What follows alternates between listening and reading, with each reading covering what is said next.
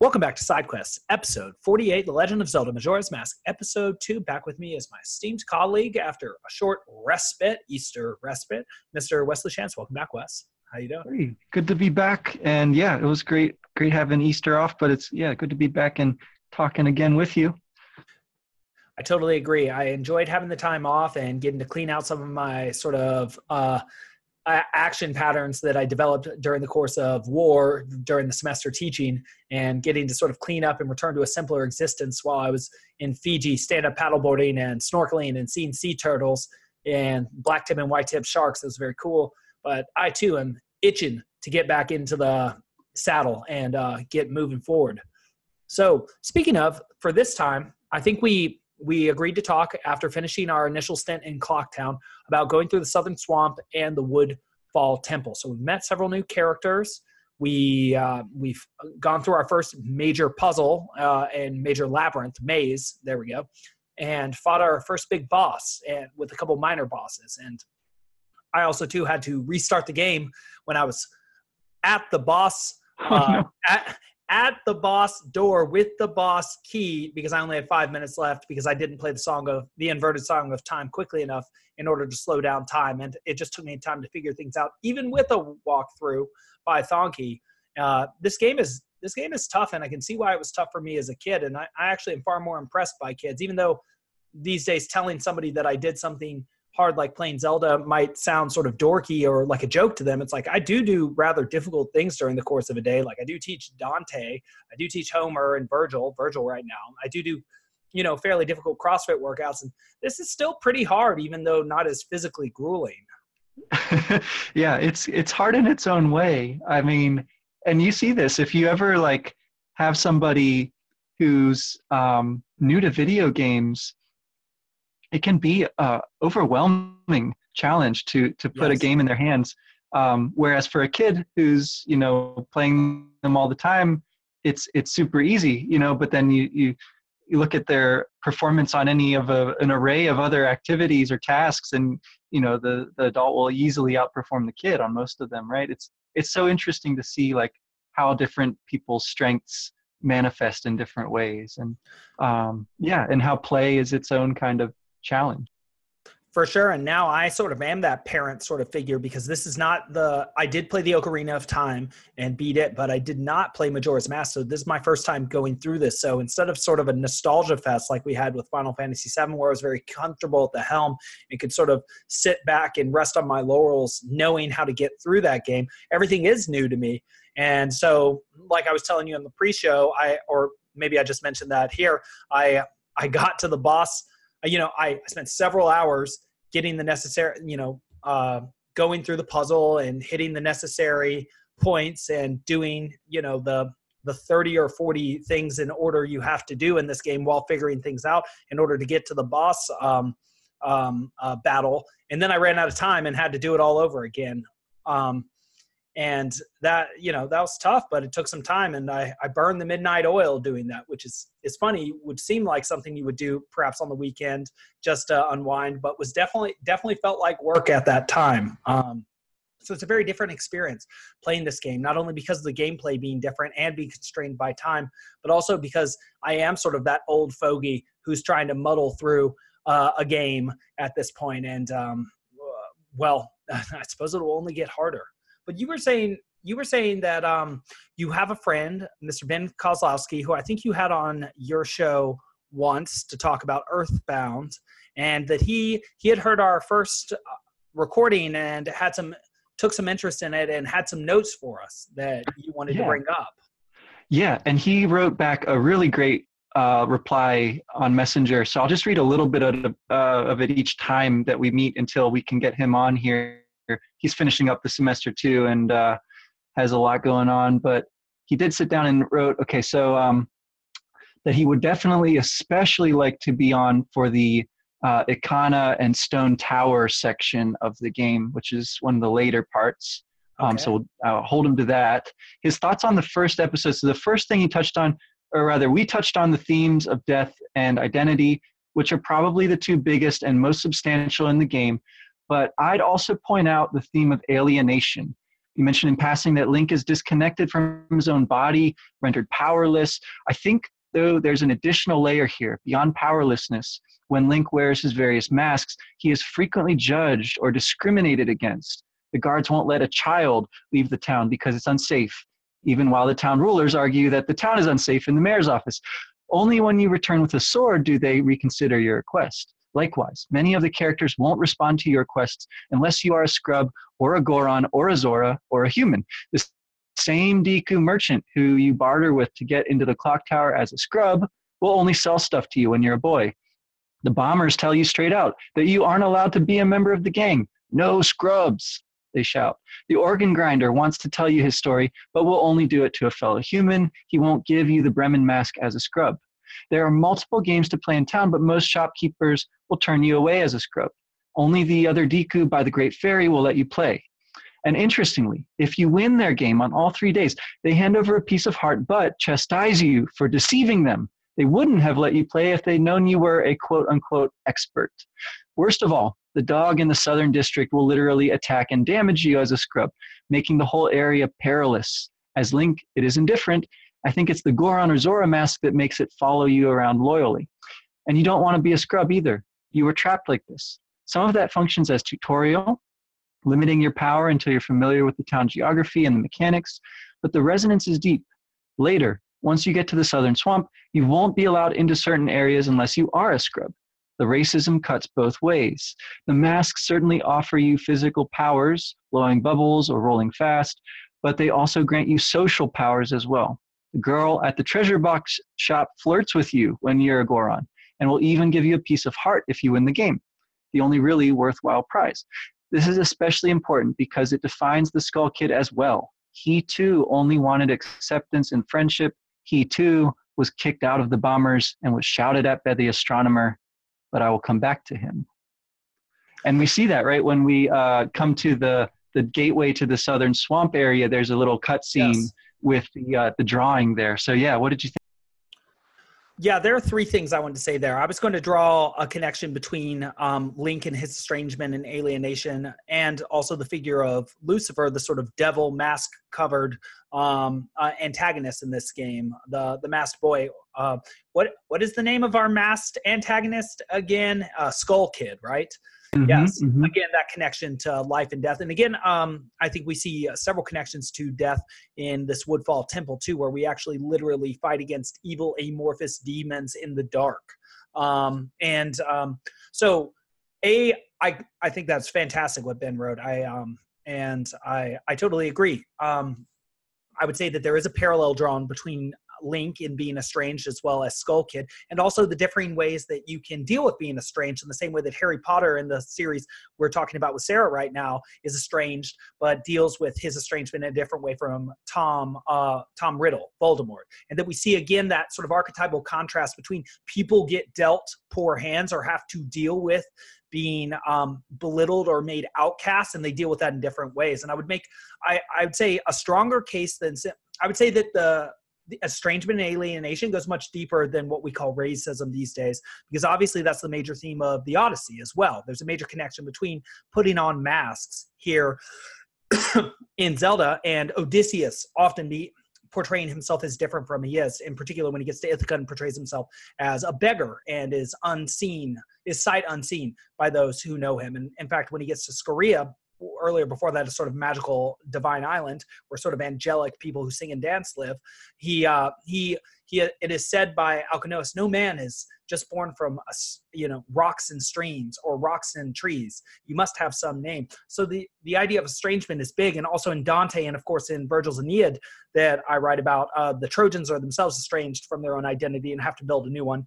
In the Aeneid, and Dante is of course literally actually estranged in the events that follow 2 years after the text of the Divine Comedy. So what I think is very even stronger than what is simply in the words that Ben gave is the notion that what Link seems to be doing is gathering the perspectives, like in Dante's Sphere of the Sun, where St. Thomas Aquinas, who's a Dominican, talks about the Franciscan perspective of Bonaventure. Bonaventure, who's a Dominican monk, talks about the Franciscan perspective of, vice versa, who is a Franciscan monk, talks about the Dominican perspective, Thomas Aquinas. What Link is doing opposite from these people who are showing their obvious limitations and prejudices is he's acquiring information from them. He's taking on the perspectives of these other people, then being treated like them in order to receive real experience as them. He's actually walking in their shoes. The shoe is on the other foot.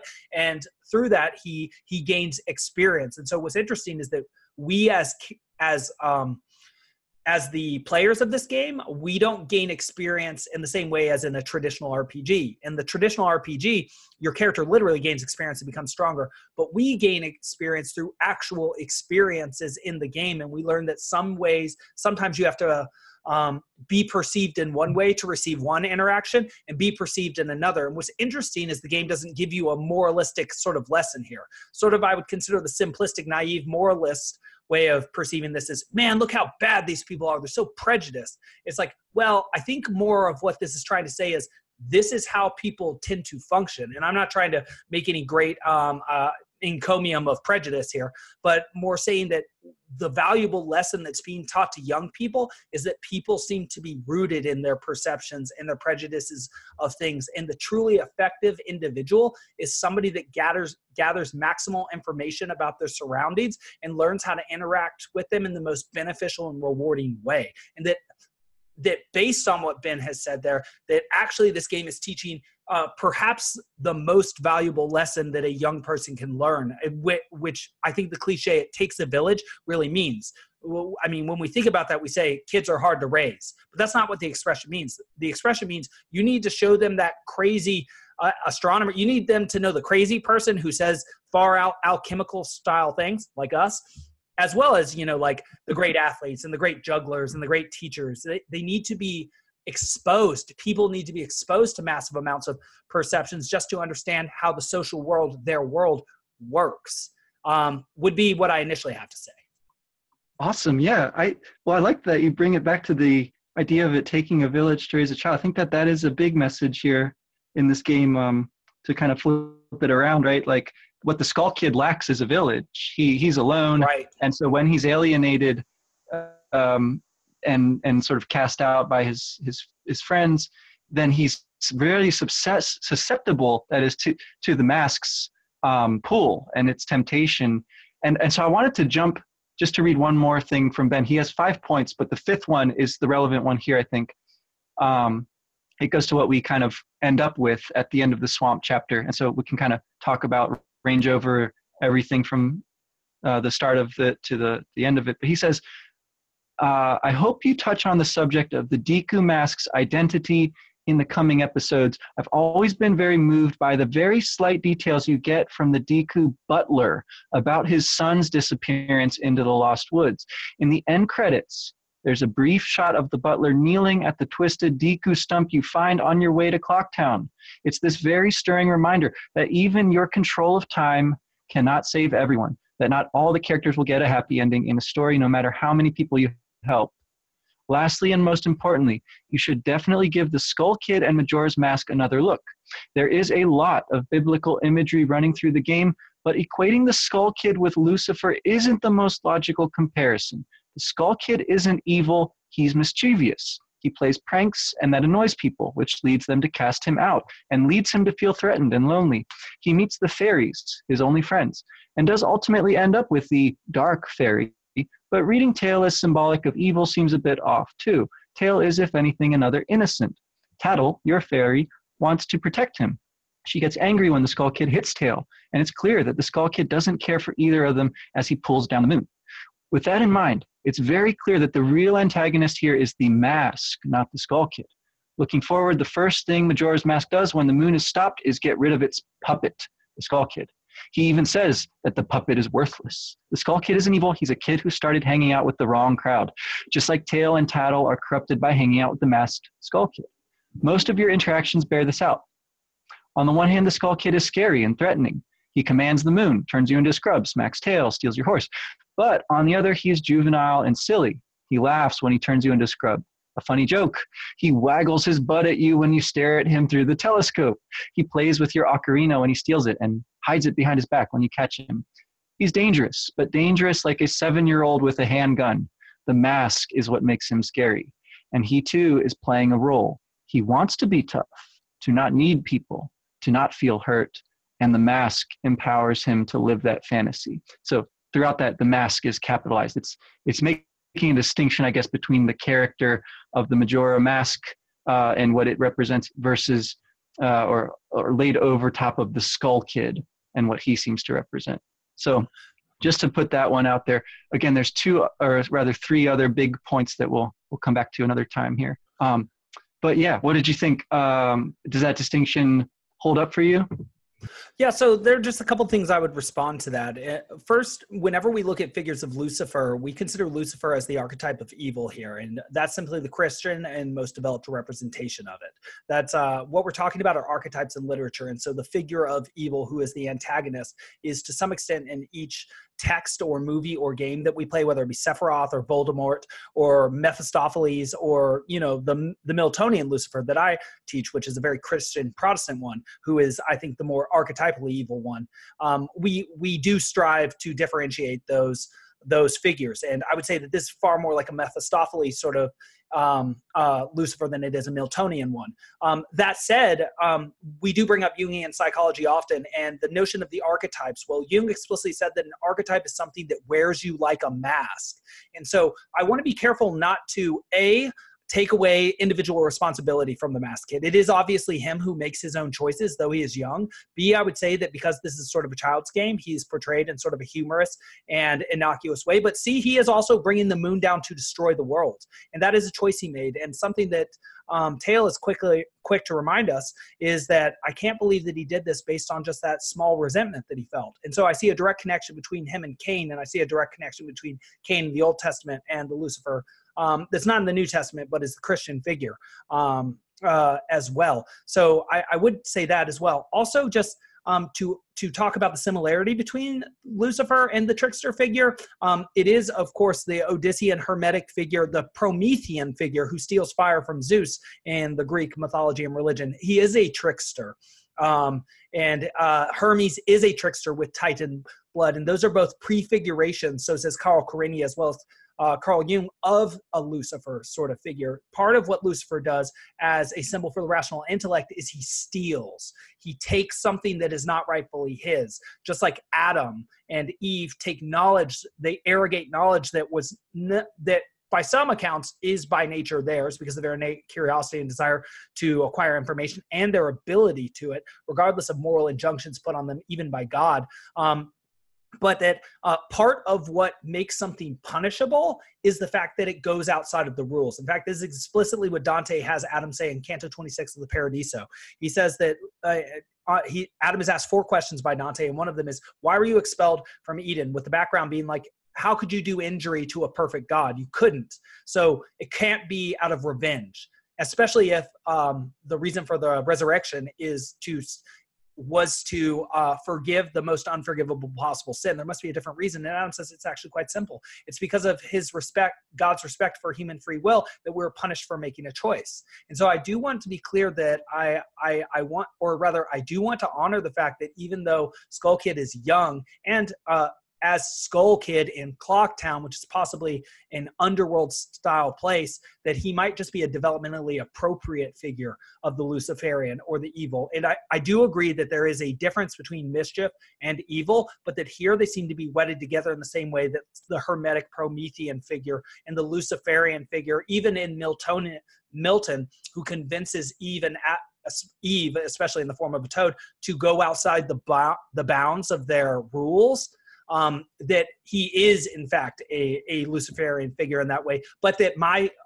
idea of, or the archetypal image of Lucifer is not as profoundly evil in the darkest possible way one can imagine. In fact, that there are seemingly mundane features of it as well. I do agree, though, that he is childish and that we should keep in mind that there is an influence of a mask on him, but I would say that it is his initial choice to earn the mask through violence and theft, and him walking down that path that I do hold him responsible for that in the same way that I would hold a Lucifer responsible, or say an Adam and Eve responsible for their decisions.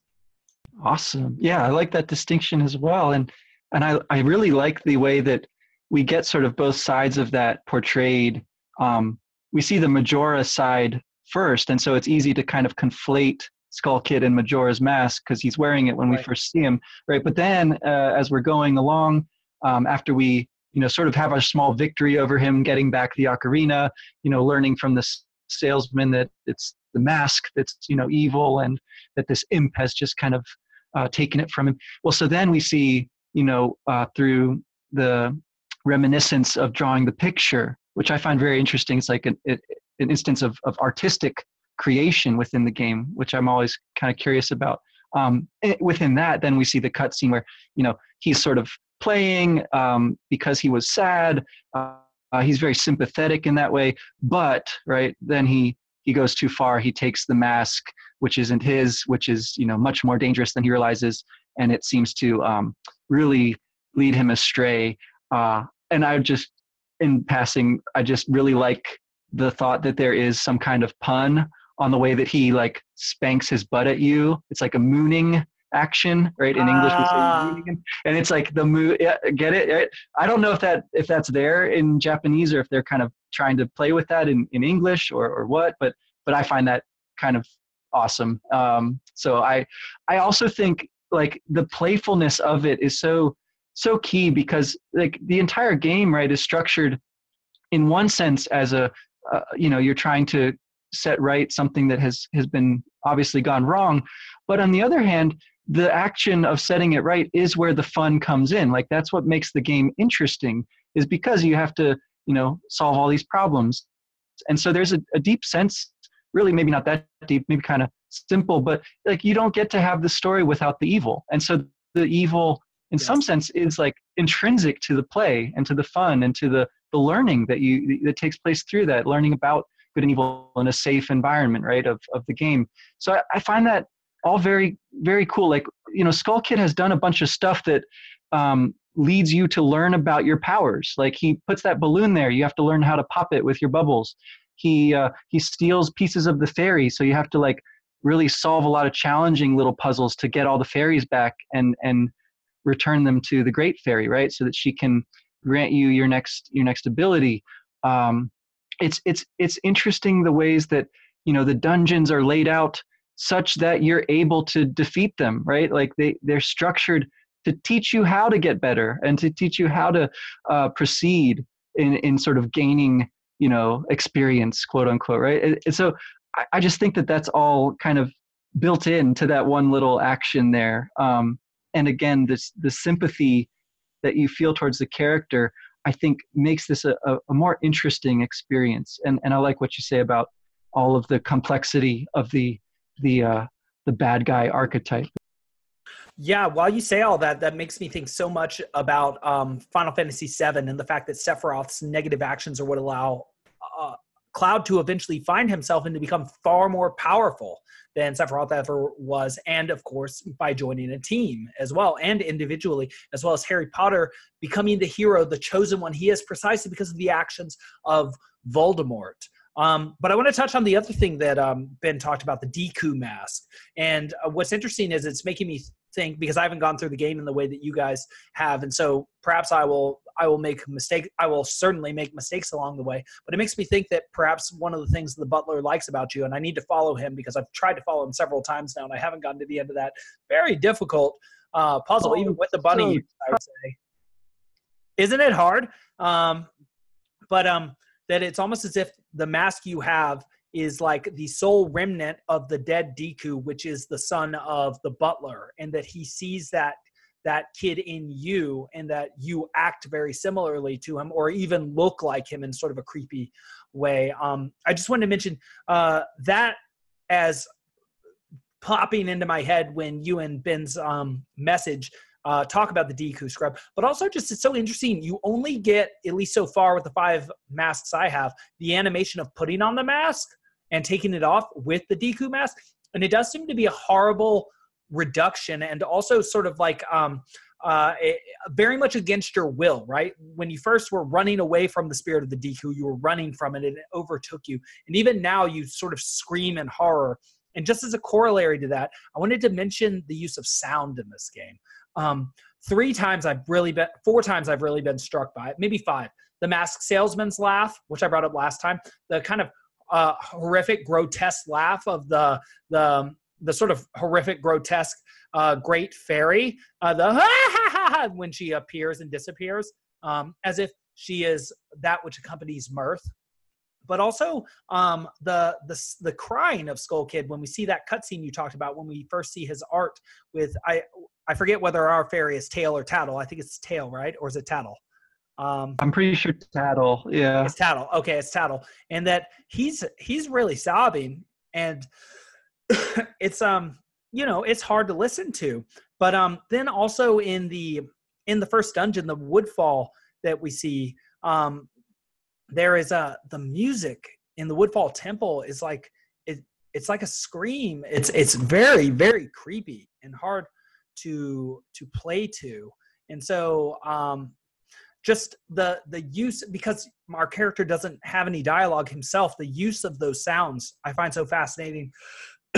Just as something to go down after talking about the Deku mask a little, this first mask that we have put on us is as if it is in some way a representation of the first perceptions that people have of us, that they project onto us, that we don't have the opportunity to perfectly tailor or something like that. What do you do with that? Oh, yeah, it's very, very interesting. I did notice the little stump guy. It's the first thing that you have to focus on with your Z targeting. It's like a very brief tutorial about how to do that. And so you're kind of encouraged to check it and maybe be curious about it. And then I think it is right to probably put it together with the butler having lost his son, to sort of make that connection. If it's not clear at first, then you do see it at the end of the game. And sorry to make that little spoiler there, but I think that there's also something to be said about the kind of chasing that you have to do with the butler. It is probably the most difficult thing that you've been, challenged by so far in the game. But it bears a close resemblance to following the little monkey guy in the Lost Woods area, right? And so you're following him along. It's also a lot like the very first tutorial, where you're like, trying to chase the Skull Kid, although he's a good bit further ahead of you. There's not quite that same urgency in the gameplay, but there is in terms of the narrative of the story that you're given. Like, you're chasing him as fast as you can. He just happens to be that much faster than you, right? And so with the butler, it's real frustrating because you'll get close a bunch of times and then you'll hit a new trap that he's able to just glide past with his little Mary Poppins umbrella, right? But you're following him on foot.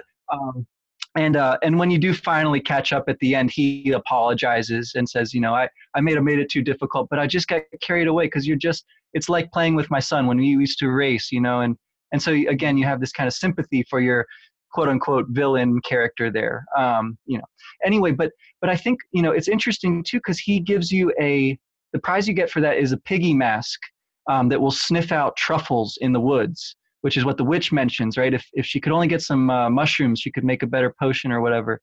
So it's like there's multiple ways in which that sort of gameplay element correlates back to a previous one, which correlates back to a narrative one, right? About this lost child who's turned into a tree. And I think it's something like what you're saying about like putting on the mask, right? It's a kind of shock to change in that way. It's not as static, of course, as what happens to the child who gets turned into a tree, right? Which presumably is something that Skull Kid did, right, to him in that moment. But anyway, it is pretty harrowing. The kind of laughter, right? The way that laughter gets coded as like frightening is really disturbing in a way too, because the characters that you hear laugh are sort of mighty, or at least mysterious and powerful. But they want to, it seems, they want to play with you, right? They want to have fun. And so, as the player, that's what you're doing too. In some way, you're sort of like implicit in that is like your agency too, right? So that's, it creates a certain amount of texture to what otherwise is just, a straightforward good versus evil kind of story. So I do think it makes it a good deal more interesting here. The ways that the gameplay leads you to think and make connections, the ways that the sound helps you sort of see more of the themes of the story, just like immerses you in the activity of playing, but also makes you sort of uncomfortable with the activity of playing, right? In all sorts of ways. I think that another example of that is the boss of that swamp dungeon or temple, right? He's got a really creepy sort of almost like a rusty gate sound that he does as his laughter, that kind of rasps back and forth as he dances around, and he slashes at you with this long blade that you can't. I mean, if he were like playing seriously, right, you would never get close to him. It's only because he sort of prances and dances around that you have a chance. It's almost like he's letting you in. Again, there's many different ways to approach that.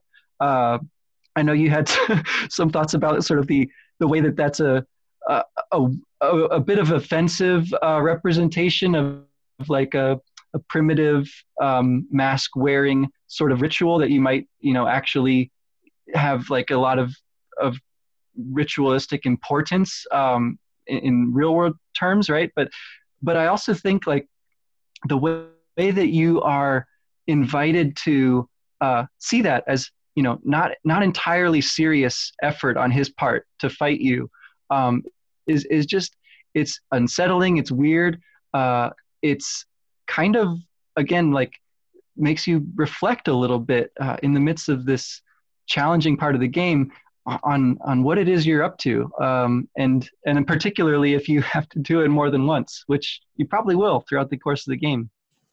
Yeah, and I certainly did. That actually brings up a cluster of thoughts to me that I want to mention, and also touch on the theme that Ben brought up about sort of prejudice and misperception, because the reason that we first go into the Woodfall Temple is, of course, because this monkey, this primate, is because of prejudice by this Deku king who flies off the handle quickly and needs to get beaten up by his daughter afterwards, beaten back into shape, sort of like Alkinoos with Nausicaa. But, if Alkinoos were a poor father rather than a good one, or a poor king rather than an astute one, is that this king, this monkey is being blamed for something he didn't do. And so I consider the poisoned water in the swamp as sort of a metaphor for the poison perception or the poison relationship between these two types of beings, right? You have to clear the waters between them so that the light can shine through, so that they can see themselves appropriately, because something has gone wrong and immediately somebody has jumped to conclusions and wants to punish somebody for this. And that does seem to be our initial inclination as either Dekus or primates or humans, right? We want vengeance over justice at first. And it actually takes quite a bit more work to get actual justice than it does to get vengeance, but we'll often settle for vengeance if we just make our gut or we follow our gut emotional initial reaction. And so I did want to mention that I started seeing that as you were speaking, but I also wanted to mention, you were talking about how things are getting more complex rather than simplistically. When we are in the temple, we reach a room with several of, I think they're called black bows, the evil amorphous spirit demons that are very easy to kill, but often attack you en masse in dark little areas. Yeah. It's almost as if they are themselves metaphors for the dark recesses or corners of your mind where little demons that you have not dealt with amass. Clean your room, everybody. But that you reach a room that is actually, you're told by Tattle, so, and funny that her name is Tattle, right? From an onomatopoeia sort of perspective, she's tattling to you. She tells you additional information that, and she brings light to situations, is that you are entering a room full of evil. And just mentioning that in the idea of a sacrifice unjustly of this monkey to appease the anger of the king, and the idea of Odalwa shown in this sort of tribal ritualistic masked way, which does have some meaning for me, having just gotten back from Fiji, where they did, by the own account of our good friend Sorelli, who was our tour guide there, they were cannibals in the South Pacific.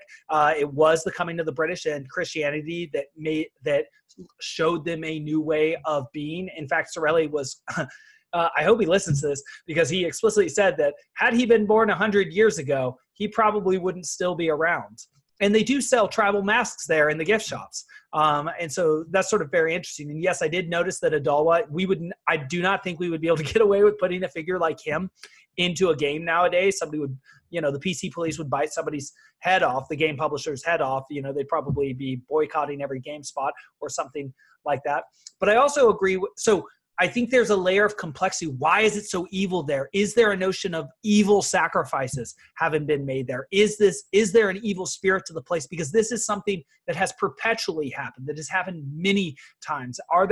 Is there information that we cannot yet grasp there? We're just moving through the game in our sort of childlike way, just going place to place. But there's this undertone, this undercurrent, this poisoned undercurrent of profound evil. And as you mentioned, he dances and he makes a ring of fire. It's like you are entering a room of unjust sacrifice where countless people have been killed before.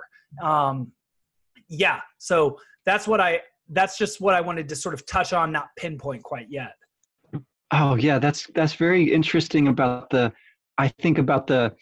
monkey and the princess. There's almost a Romeo Juliet thing going on there too, where yes. part of the king's anger is that this monkey, right, has kidnapped the princess, right, his daughter. That's just not right. This outsider, and there's also this element too that makes it worse, is that the monkey knows that something's wrong and is trying to fix it.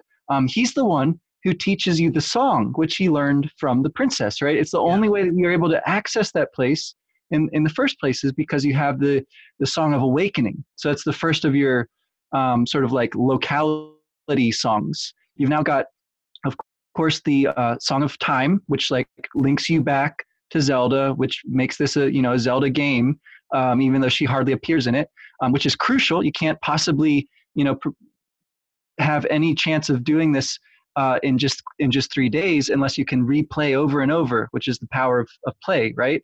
To iterate. It's great. Right. It's a great little built-in metaphor. And so you got that. You can play it backwards, as you mentioned. You can invert the Song of Time, and that gives you more time within the time that you iterated, right? So that you can accomplish more at one go, which is fascinating. And that's the Scarecrow who gives you that hint when he talks about, you want to dance with me to pass the time, play it double time. Or if you want to slow down, then play it backwards. And anyway, now you've also got the Song of Healing, right, which allows you to remove the mask and put it back on at will. And you'll be using that throughout the game to gain more of the masks that do that transformation graphic on you, as opposed to the ones you just simply wear. And so the Song of Awakening, also you get, as you're close to there, you get the Song of Soaring here too, from the owl. So you're really right. Getting a bunch of new, bits in your repertoire of music that you can play here. You also get the Oath to Order at the end of the dungeon, right? So that you can call to these giants when you need them. And so, yeah, I think there is something to that feeling that this place is deeply evil, but I would agree that that's because of something that has changed, that has gone wrong. And that's down to, again, ultimately the mischief of the Skull Kid, which is being perverted or passed through the sieve of the mask, right? This very evil ancient tribe would use it in their hexing, right? So it's like this much older and much more dangerous kind of mischief, so to speak, on a much grander scale. But that underneath of that, there is the sort of good or benevolent, spirit of this place, which is embodied in the songs, which can be brought together to stave off, right, the ultimate cataclysm of the moon coming down. So right. that you sort of are go. I just wanted to say that you're just making a connection, the evil overlay with the thing that is better inside of it just reminds me of Darth Vader and what we see at the end of his time in Spirited Away, of the mud demon that's actually a dragon, and then ultimately about what Ben was saying with Skull Kid too himself, that what you see is that, and something that's mentioned about the temple is that the deity is gone, right? This is also in the Nazi version of the Hindu a swastika symbol too, right? That there's a corruption or an overlaying, an impurifying of something that is supposed to stand in, like an overarching idea that is in some way twisted or turned, and that what is evil is not so much the creation of something new or just doing something that is quote unquote bad, but that it is a twisting or an obscuring or a turn. Something. There's a better word than twisting, a more damning word than that I should be using. A perverting. That's the word I'm looking for, of that which is already there. Yeah, exactly. Right. And I think that there's a great element of that in the form of, you're fighting against evil as it sort of manifests in all these places, then will, reveal the true sort of underlying good of those places. So once you defeat the masked guardian, then you free the guardian and you remove the poison from the water. Right now now it's fresh again, and you reunite the princess with her father, and you free the monkey. So it's like you accomplish not like so much a new thing in the world, but a restoring of what is ultimately true about that place, right? That has been corrupted, but only momentarily, right? And only, again, sort of only insofar as it will be possible for you to set right, because that's the nature of the game, which is helpful. I don't know that, things are always that way. And I think Ben's point about the butler's son is a good one, that there are some things that can't be corrected within the frame of the game or the story. That's important to remember, because there's, if you study like enough of a subject, you find that there's certain insoluble problems within that subject, whatever it might be, that's sort of the proof that you're really getting deeply into it, that you can see that there's limits on what you're going to be able to accomplish with it. I think that's just the nature of it. So the last element I wanted to be sure to touch on today was the bow, right? The mechanics of the bow and having that ability to shoot arrows from a distance. I know that's a great, sort of entree to some epic thoughts, I'm sure. But I'm also curious about how you thought that adds, a layer of complexity to the gameplay in the case of, as opposed to just blowing bubbles, now you can shoot arrows. Well, I mean, yeah, just a couple classical references before engaging that. Of course, that's what Odysseus has to do in order to prove his strength and accuracy. His sort of a metaphor when he changes from from beggar back to king is his ability to show his guided strength, or his ability to first string the bow and then shoot the bow. That in order to be a great leader, you must be strong and have direction and have the endurance necessary or the perseverance necessary to get where you're going. Also in the Aeneid, that's the first thing that we see Aeneas capable of doing in book 1. He kills 7 stags, themselves a kingly animal with their antlers as crowns, as we've talked about in our Harry Potter podcast with James and Harry's. Patronus, which of course comes from the word father, pater, being a stag. And so arrows are big. And of course, that's one of the very first similes that Dante uses in the Paradiso, like a bow or like an arrow being shot from a bow, which he uses the literary device hysteron proteron in order to show us that the thing that happens first happens last. The thing that happens last happens first. But the bow is an interesting gift of the Magi at first. On the one hand, it is extremely useful. On the other hand, you do have a finite set of arrows, and it is hard to shoot with the bow, even when you Z-target with it. And you do immediately have to use it to shoot some eyes and to do some sophisticated things that without a study or a guidebook, I would have had trouble figuring out. You have to shoot you have to shoot your bow through some fires, 2 fires, I believe, 2 fiery torches in order to light other torches. And so just an interesting element here, again, with the purifying element, we don't just have the water, the baptismal sort of poison water becoming clear water. We also have the bringing light to darkness metaphor in here too. And also the sort of purgatorial idea that when you bring light to a place, there are fewer dark corners to hide in. And that there's an element of things are better when there is less room to hide there. but I liked that I could kill bugs that bugged me when I was floating through the air as a Deku scrub. I thought it was interesting that the Deku cannot use the bow and arrow. Only you as Link can do that. And that, in fact, there's a boss, the annoying Toad boss, who rides on a swirling a turtle, where you actually have to be a Deku first, then change back to a human and shoot him with your arrows. And so I thought it was interesting that you got your bow and arrow so soon in this game. I feel like it takes longer, substantially longer, in the Ocarina of Time to get outfitted. Maybe it just felt that way when I was younger. Everything felt like it took more time. But I just wanted to make those classical references, which you knew were coming, but also mention that but mention what I mentioned. What do you see there? Oh yes, absolutely. Yeah, I love the mechanic of shooting the arrow through the fire. There's lots of ways that the bow is adapted to other purposes besides just hitting things from a distance, right? There's so much more that you end up using it for.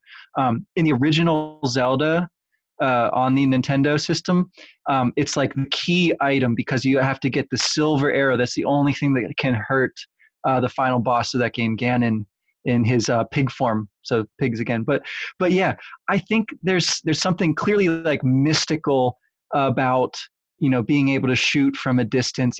It's not unlike spitting the bubbles might sort of in a playful way allude to it as well, right? It's like words. That's another of the classical references that I wanted to be sure to bring up, right? That words are winged, that they speed like arrows, right? That they fly and can wound. Of course, Cupid's got his arrows, and that's what makes love interesting after all, right? So it's like there's so many ways in which the bow can be used, and I love that the game incorporates that, right? You use the bow to shoot and solve puzzles, but also to light things on fire, to open up new areas, and ultimately, right, to inflict the kind of coup de grace of the classic Zelda game. It can only happen through use of the silver arrow again. I think of the far shooter Apollo or Artemis, right? The huntress, with that image of kind of the sun and moon. Yes. Yeah, like as you said, she is literally called the Lady of the Silver Bow, and the bow is shaped like a crescent moon, like you said, and she works at night, like a figure of Mother Nature. And it's so interesting because, like you said, I'll let you get right back to it, but even in Dante, there are two keys to heaven that are held by Peter. One is gold and is power. Of course, one is silver, and that's reflection. Far out, yeah. Well, so I'm glad that we have made it through the first big sort of section of the game now that we are out of Clocktown and able to explore the world. So the Southern Swamp came first. So next time for the mountain, I think we can again sort of cover a lot of that, at least in one episode. I think that Ben suggested that between the mountain and the sea that we pause to explore the town a little bit more. I'll check on that. It's definitely a part of the game that we need to go back to, is all the characters and all of their stuff going on. But I think that again we should go on to the mountain for next time and explore that. So yeah, I think that we got around to pretty much everything I was really, really interested in talking about. I'm excited to see what you think of as the challenges mount. If you're able to keep up with them and keep improving your skill with each of these new items and these new mask abilities. I'll do my best to manage the complexity of it. I'm giving my best to this game, and hopefully I'm not so much of an old fogey, so unfun, as our friend Vincent Reese would say, quoting Adventure Time, that I can't muster up the ability to do it. I'll do my best, and so get to the mountain for next time, and I imagine that means we're going to be meeting some Gorons. You are astute. Yes, indeed. Well, awesome. Thanks again. Thank you. Wonderful conversation as usual, and looking forward to Harry Potter this week. Yes, for the listeners to multiple of our episodes and also yours specifically, I believe you are having your final episode on Twitch on the Golden Compass this Tuesday at 4:30 p.m. Pacific Standard Time, is it? Pacific Time, West Coast time. The current 4:30 on the Pacific Coast. So yeah, thanks for mentioning that. It's live on Twitch, but if you can't make it then, that's fine too. Just, send any questions or comments about Golden Compass, about Philip Pullman, about the new show that's coming out or the new book that's coming out, or just any questions about Demons and Dust, which is my perennial sort of point of fascination with those books. And the Story of the Fall, which, we've always come back to, it's like that's such a great retelling of that story. I never tire of talking about it. So yeah, excited. Well, I can't wait to hear it, and I hope to hear it live at that time and to pepper some questions, and especially ask you about the fall and how the Golden Compass is a retelling of it. That'll be fascinating to hear about. But if I don't hear it then, I will hear it right after. Those of our listeners who listen on the East Coast, I think will have a very good time. 7:30 to hear it, or 6:30 if they're in Central Time, and that'll be wonderful. But yeah, I think that'll be great. I'm looking forward to hearing it. Hopefully, I can hear it live. Hopefully, all our listeners here go and listen to it live for their chance to have sort of a seminar with you as well. Also, I'll bring this up when you're back with Sarah, but if the listeners want a real treat, they should listen to our most recent conversation at the Leaky Cauldron, where you and Sarah went to NorwestCon 42 and gave a seminar. I mean, people were fired up and very interested in your method of conducting that conference discussion. And, I've been to a lot of conferences now, and it is not always the case that people will get off their cell phones and actually listen to what it is you have to say. And people seemed, I don't know, it seems like people were amped up to hear y'all and the method that you were using to engage them and with the text. Oh man, yeah, that was so fun. Such a great group of people that showed up for that. Really appreciated getting to do that with Sarah there. And yeah, I think it's a really good introduction actually to kind of a lot of what we're doing on these podcasts and what we've gotten to do over the years. It's I feel very grateful for that, and hope that it's exciting for people and sort of gets them interested in doing something similar. Well, looking forward to paying it forward, because these have been wonderful experiences, and happy to share what it is I find, and to share it with you, and to share it with Sarah, and to share it with our ever growing but small and rich community at this point. Yes. Always a pleasure. Always a pleasure. All right. Till next time. See ya.